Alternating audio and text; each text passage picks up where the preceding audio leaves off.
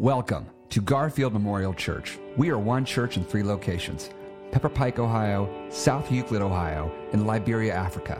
Together, we seek to widen the circle through our core values of diversity, safety, authenticity, growth, and forgiveness. To learn more about Garfield Memorial Church, visit our website at garfieldchurch.org.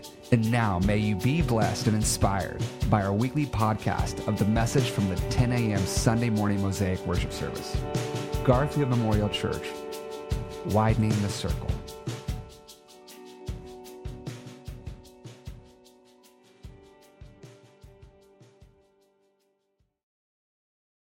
So good to be together. If we haven't met, I'm Chip Freed, the lead teaching pastor here at Garfield Memorial Church.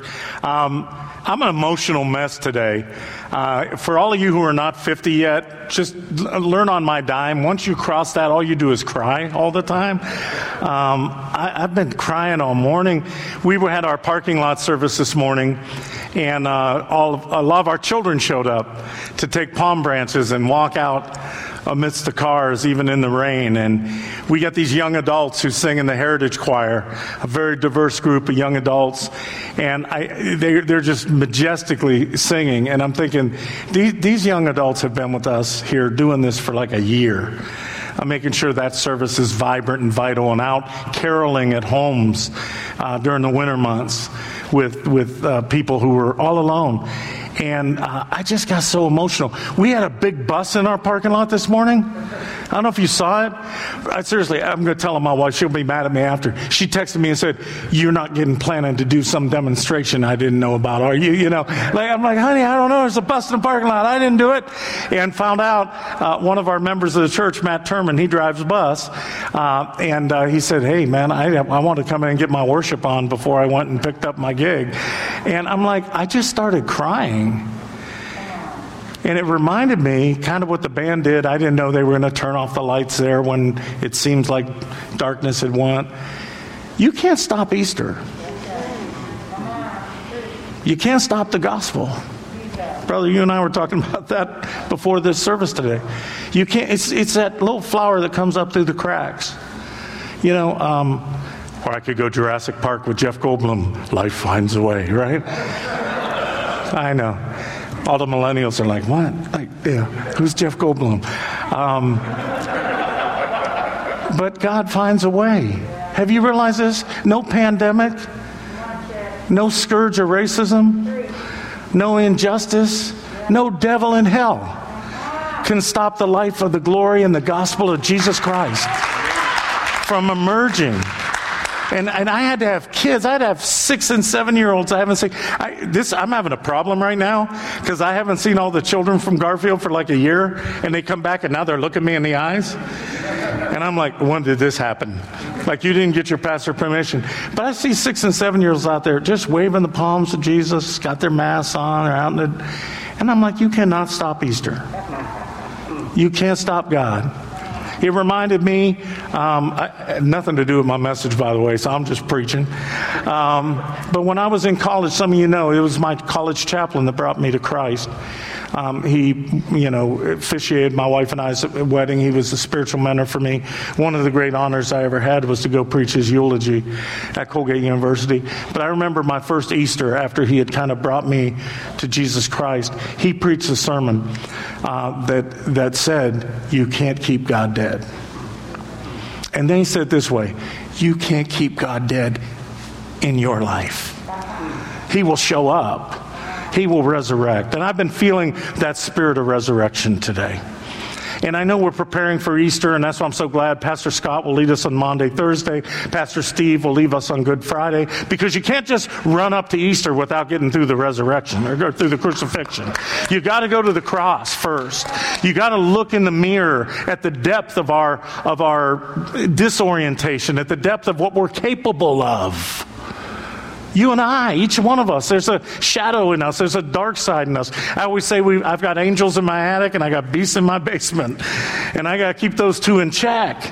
And so don't just run to Easter and, we celebrate the resurrection without staring down the cross and realizing the price that was paid.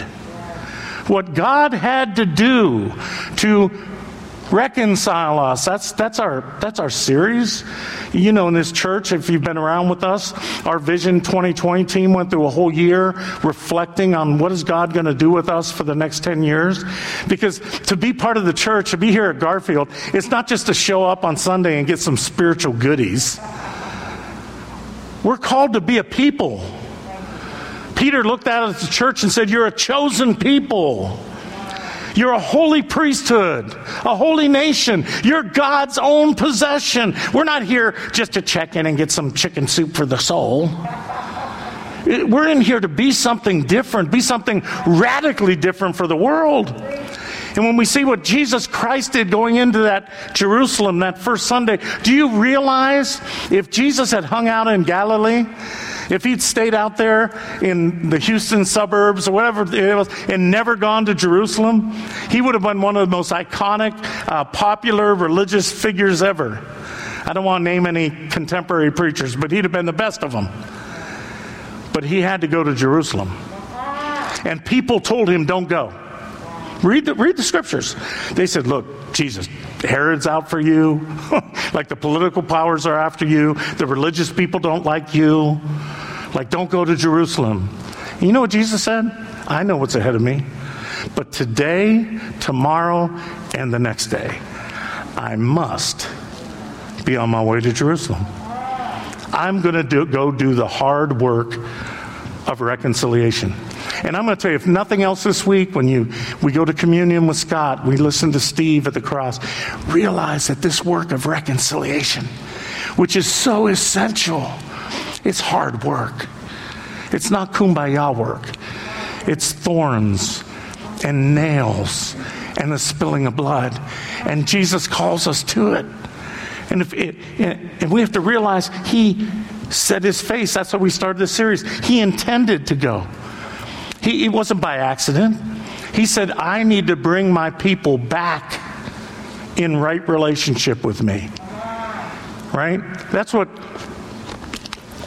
reconciliation actually means. I started studying the word. It took me, I'm not the sharpest tool in the shed. Like, we've been preaching on this for 8 weeks.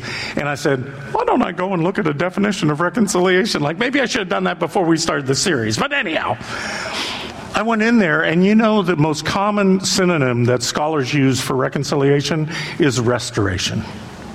It's restoring us to who we're created to be, restoring us to the community we're called to be, right? That God's intention for the world. And Jesus said he went into Jerusalem to bring us back into right relationship with God through the cross, and then through this idea he had about the church, to bring us back into right relationship with each other, restoring us, restoring our life, restoring community, restoring what was meant to be. Some scholars say in the academy, in the colleges, that reconciliation means bringing back friendship and harmony.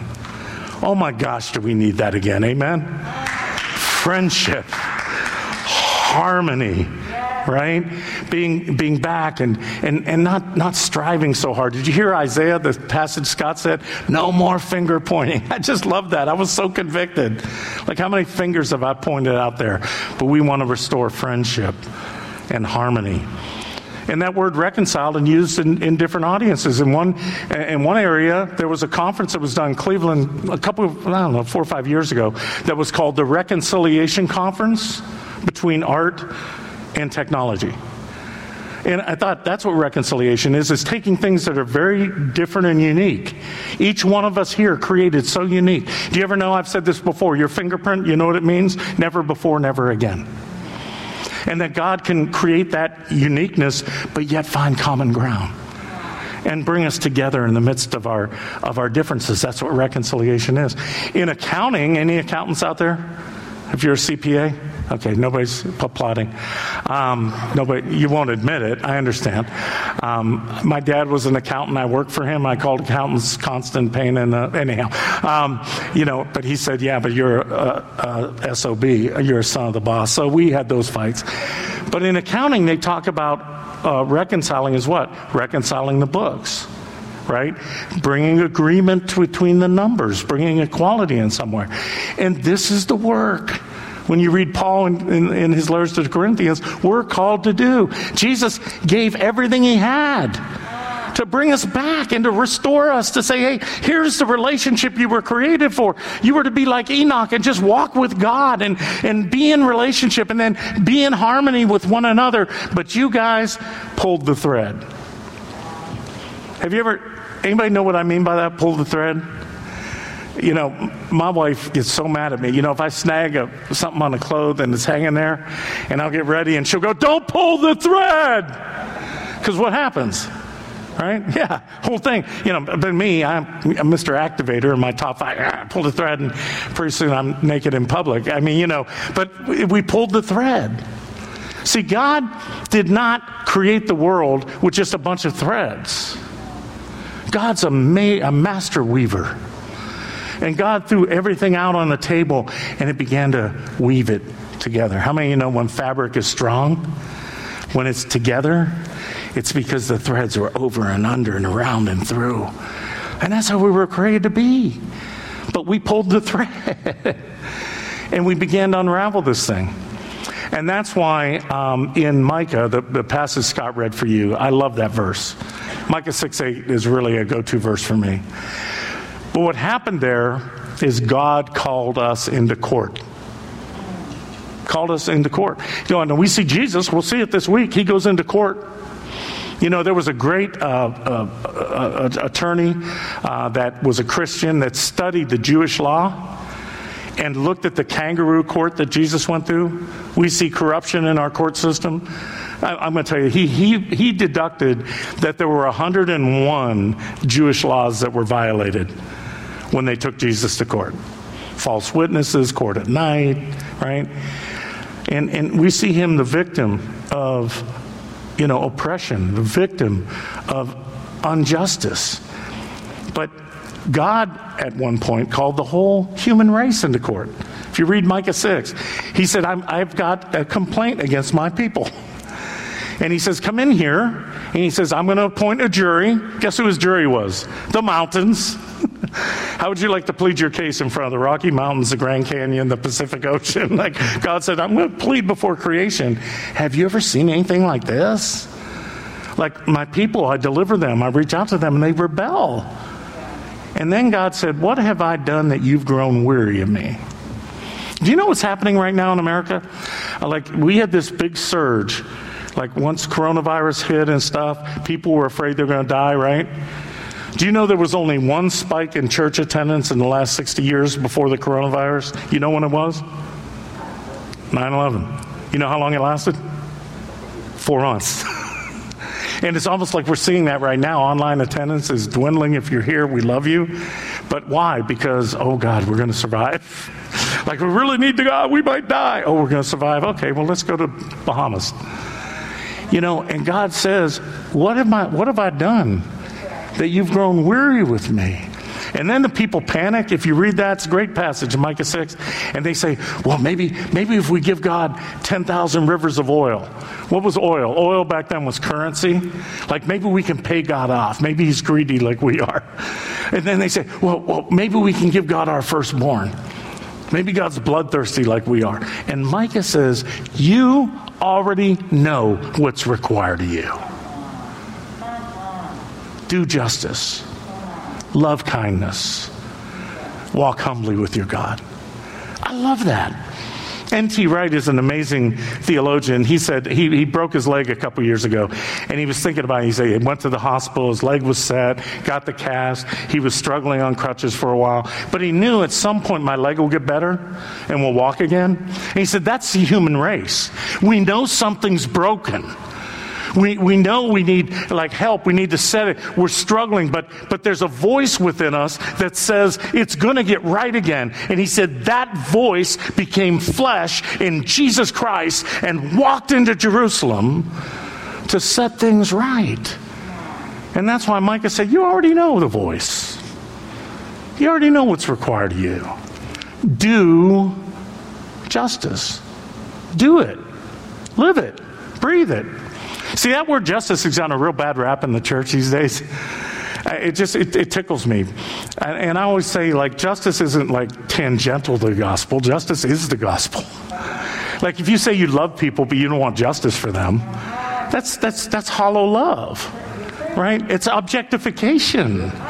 Like if I love you, in fact, Cornel West, one of my teachers, said that the definition of justice is what love looks like in public.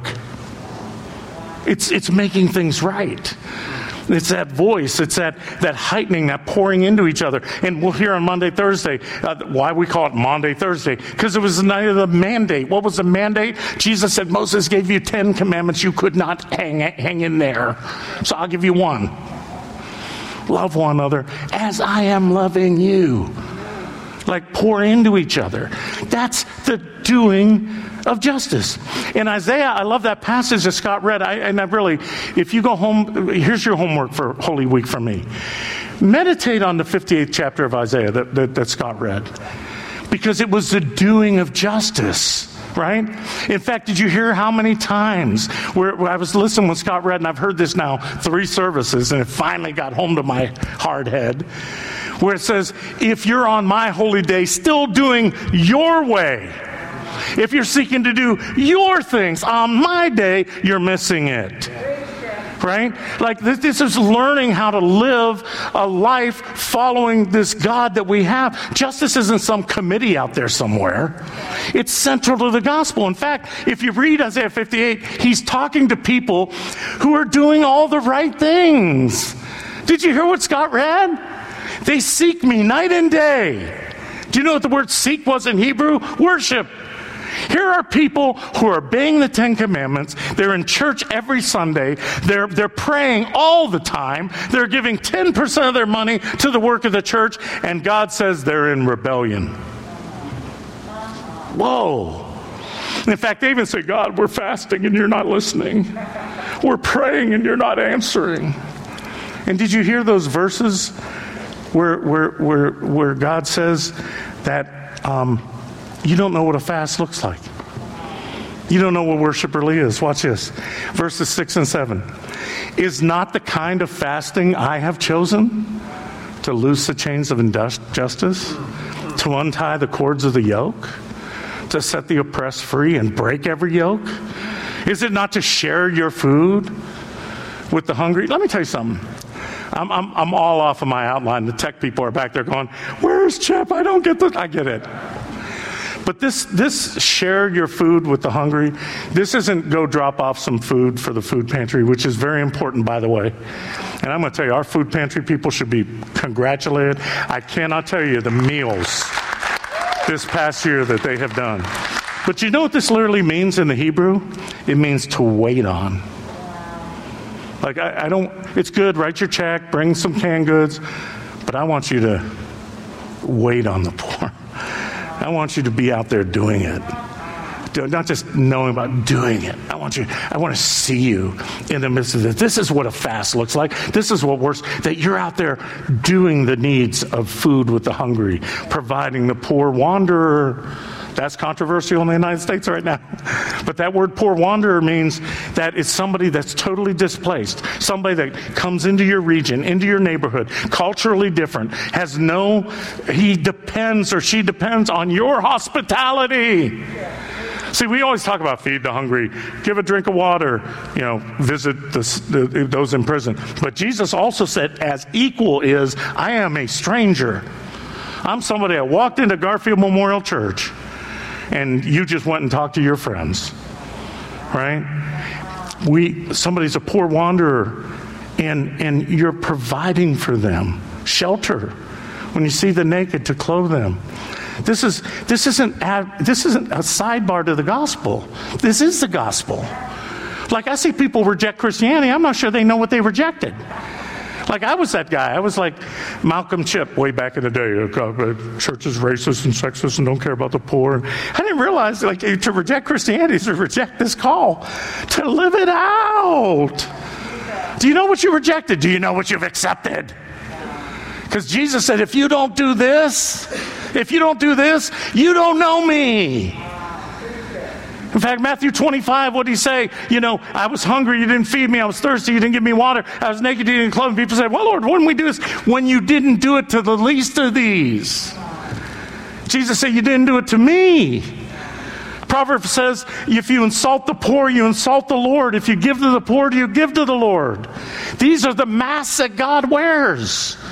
He says, I called you out to equal the playing field. I called you out to be the salt of the earth and the light of the world and the yeast in the dough. I called you not just to reject things, but to inject. The empowering love of the gospel. I'm so off my thing, but this is the heart of the Bible, friends. It's basically saying, you may think you know me because you're going to church and you're reading your Bible and you're saying your prayers, but if you don't have the heart for people who are hurting and wounded and oppressed and victims of injustice, Jesus says, you don't know me. You have a formal relationship, right? You're a member of the law firm, but you're not walking with me and talking with me and journeying with me. And this is what we're called to do. And I want that to challenge you. Anybody feeling guilty right now? Have I done my job? Yeah, a few hands. How about you online? See, it's my job. You pay me to make you feel guilty. That's my job. But let me tell you something. Guilt, finally, it can be a motivator, but it doesn't last. This is what I've learned in ministry. Like I was taught all the tricks to make you come to the altar. Everybody bow your heads, put your hand up, I see you, brother, Like I make you feel guilty. But it doesn't last. But God isn't trying to guilt us into the kingdom. God is inviting us. He's showing us the glory of it. Do you realize what a world is? So put this slide up if you guys can find it. I know I'm all over the place. That justice is not the absence. It's not the absence of something. It's the presence of something, right? That biblical justice is not absence, it's the presence of what? Shalom. I learned this from Dr. Martin Luther King Jr. My wife yells at me, says, you quote Dr. King too much. I'm like he led me to Christ. I can't help myself. But Dr. King talked about negative peace and positive peace. And he was talking specifically back in his day about riots and what have you. And what he was saying is there's a negative peace. Like the negative peace is just the absence of conflict, right? There's no bullets flying. There's no fires burning. Like anti-racism, anti-sexism, like those are good things. Like we say when we join the church that we will reject and stand up against any form of evil and injustice in whatever form they present themselves. But too many Christians stop there. We're just against that. We're against this. No, we have to be the presence of something different. And Dr. King said positive peace is the presence, the living presence of people who are living, loving out loud. Cornell West, what is justice? Love looks like in public. Living out loud. Loving out loud. That when people are doing that, then the conditions of which are creating these things are eliminated because injecting ourselves in the presence. And that isn't just, when we experience that, when we taste it, you know what it is? It's beautiful. It's beauty. See, we motivate our kids all the wrong way. I was talking to my wife this week, and we were like, oh boy, we flunked this one. Because how do you make your kids tell the truth? You know what we do? Fear and pride. Right? You don't tell the truth, you're going to go to jail in an Enron scandal. You'll be on the front page of the Wall Street Journal. Like, yeah, right? Like fear. And how's that work in religion? God will come get you. Or pride, right? Like, don't be like those terrible people that never tell the truth. And when psychologists tell us why people lie, it's out of fear and pride.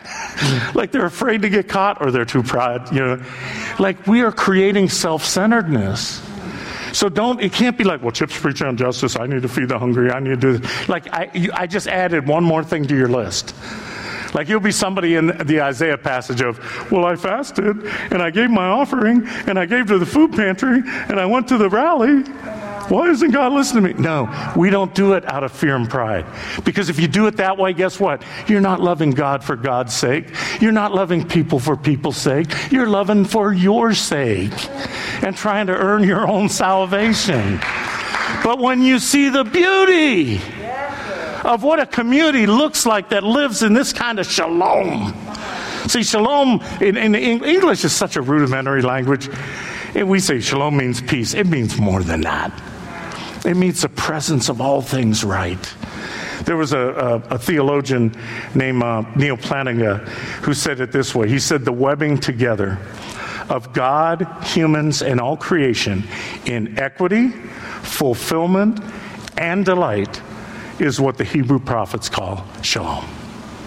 Shalom means universal flourishing, wholeness, and delight, a rich state of affairs in which natural needs are satisfied and natural gifts are fruitfully employed, all under the arc of God's love. Shalom, in other words, is the way things ought to be. And when you walk into that, fallen out theologian, you don't do it because you're feeling guilty. You don't do it because you're prideful. You do it because it's beautiful. It's like Dorothy opening the door in a black and white movie and seeing the wonder of Oz. I saw that once. I've seen it more than once, to be honest. I see it in you guys a lot more than you know. I see it at our communion table. But I saw it at my first church my wife and I were served was in a lower income area in Lorain County. It was on the south side of Elyria. We went in there. Our church was destined for closure, and we saw New Life develop. And we chartered this 501c3 corporation entitled Save Our Children of Elyria, Inc. We did business as Save Our Children, Inc. And we had 350 children, youth in poverty that we ministered to every day. And let me tell you, I probably had some pride in me. I was probably your typical, do-gooder, I'll go and rescue the poor, right? But you know what I found in that? I found community. I found family. You know why kids join gangs? Anybody know? Looking for family. Looking for community. And we became an alternative gang on the south side of Elyria. I got to tell you something. When you have gang members that come to the altar and take pistols out of their back and put them on the altar and give their life to Christ, you're tasting something. I'd never seen that before. And I saw this community being built. And my wife and I have been doing this podcast, some of you know, Freed for Love or Loving Beyond Boundaries. We're just trying to push that. And we had a guest on our second episode, Dr. A.G. Miller. Dr. A.G. Miller, for years, he just retired. He was the head of Black and Africana Studies for Oberlin College. And A.G. and I became buds. And he was on our board of directors of Save Our Children. And we were doing all this ministry. And before we recorded the podcast, his wife Brenda and Terry and I were just catching up like long lost brothers and sisters. And he got a little emotional and he said, Chip, do you remember Fiddler on the Roof? Oh man, that just stopped me in my tracks. And see, one of the ministries we did with those kids is we started a theater outreach. Because we found out that theater, like I was an old basketball player, I didn't know much about theater, but theater became a way for kids to get their emotions out. And, you know, as you're playing somebody, Terry and I had one of the kids over like 2 years ago, came here to Garfield, and she goes, that character changed my life. Like they were able to work it through. And so we did the whiz, we did all the stuff you were supposed to do. But I let the kids pick a play. Like I didn't want to have, be stereotype what they were doing. So I gave them all the Broadway classics. I was scared to death they were going to do West Side Story, man. I was scared to death, man. You got to have some people with pipes to do that movie. But I was going to turn it into South Side Story and turn it into hip hop and rap. So you would have liked to see that. But anyhow, they went through all the great other plays, Oklahoma, all these things, and these kids picked Fiddler on the Roof. Can you imagine that? This was an all African American cast. In fact, we got an award from Broadway that said in the 30 years running of Fiddler on the Roof, it was the first time it was ever done by an all African American cast. And this was shortly after Crown Heights. Anybody remember that? Where the Jewish community and the African American community were a little tight. So these kids chose Fiddler on the Roof. And I said, why do you guys want to do this? Do you know what they said? Family. Family. And so I'm getting death threats from the Black Muslim community in Lorain County because I'm a white pastor making these black kids do a Jewish play. Like, it was fun. You had to be in my world. And then A.G. Miller was the head of Black Studies. He told the head of Jewish Studies at Oberlin, these kids up here are doing Fiddler on the Roof. And we opened that night, and there were 1,500 people at Elyria High School came in, and the first 6 rows were Jewish families. Some of them had brought casserole dishes. And they came, and these kids poured their heart out. And you know, at the end of the play, where you're supposed to, they do their, their bow, and then you're close the grand drape. I learned to say that. You close the curtain. But in theater, you have to say the grand drape. But we're getting ready. They've done their thing, and on the side, our tech team is starting to close the curtain. And the Jewish family stood up and said, "No, don't close the curtain." And they rushed the stage. And there they were. This odd knob of kids in poverty, African-American youth from Elyria, Jewish families from all over Lorain County, hugging and weeping and sharing casserole dishes. And I started to cry. Not because it was useful. Not because we did some good thing. Because it was beautiful. And when you see the beauty of shalom, you'll serve. You'll share. You'll welcome. You won't just reject. You'll infuse the love and the glory of God that Jesus infused when he got on a donkey. He should have been on a stallion, but he humbled himself, taking on the form of a servant, and was willing to endure death, even death on a cross, for the joy that was set before him. What was that joy? Shalom. Let's work for it. Let's live for it. Will you do it? In Jesus' name.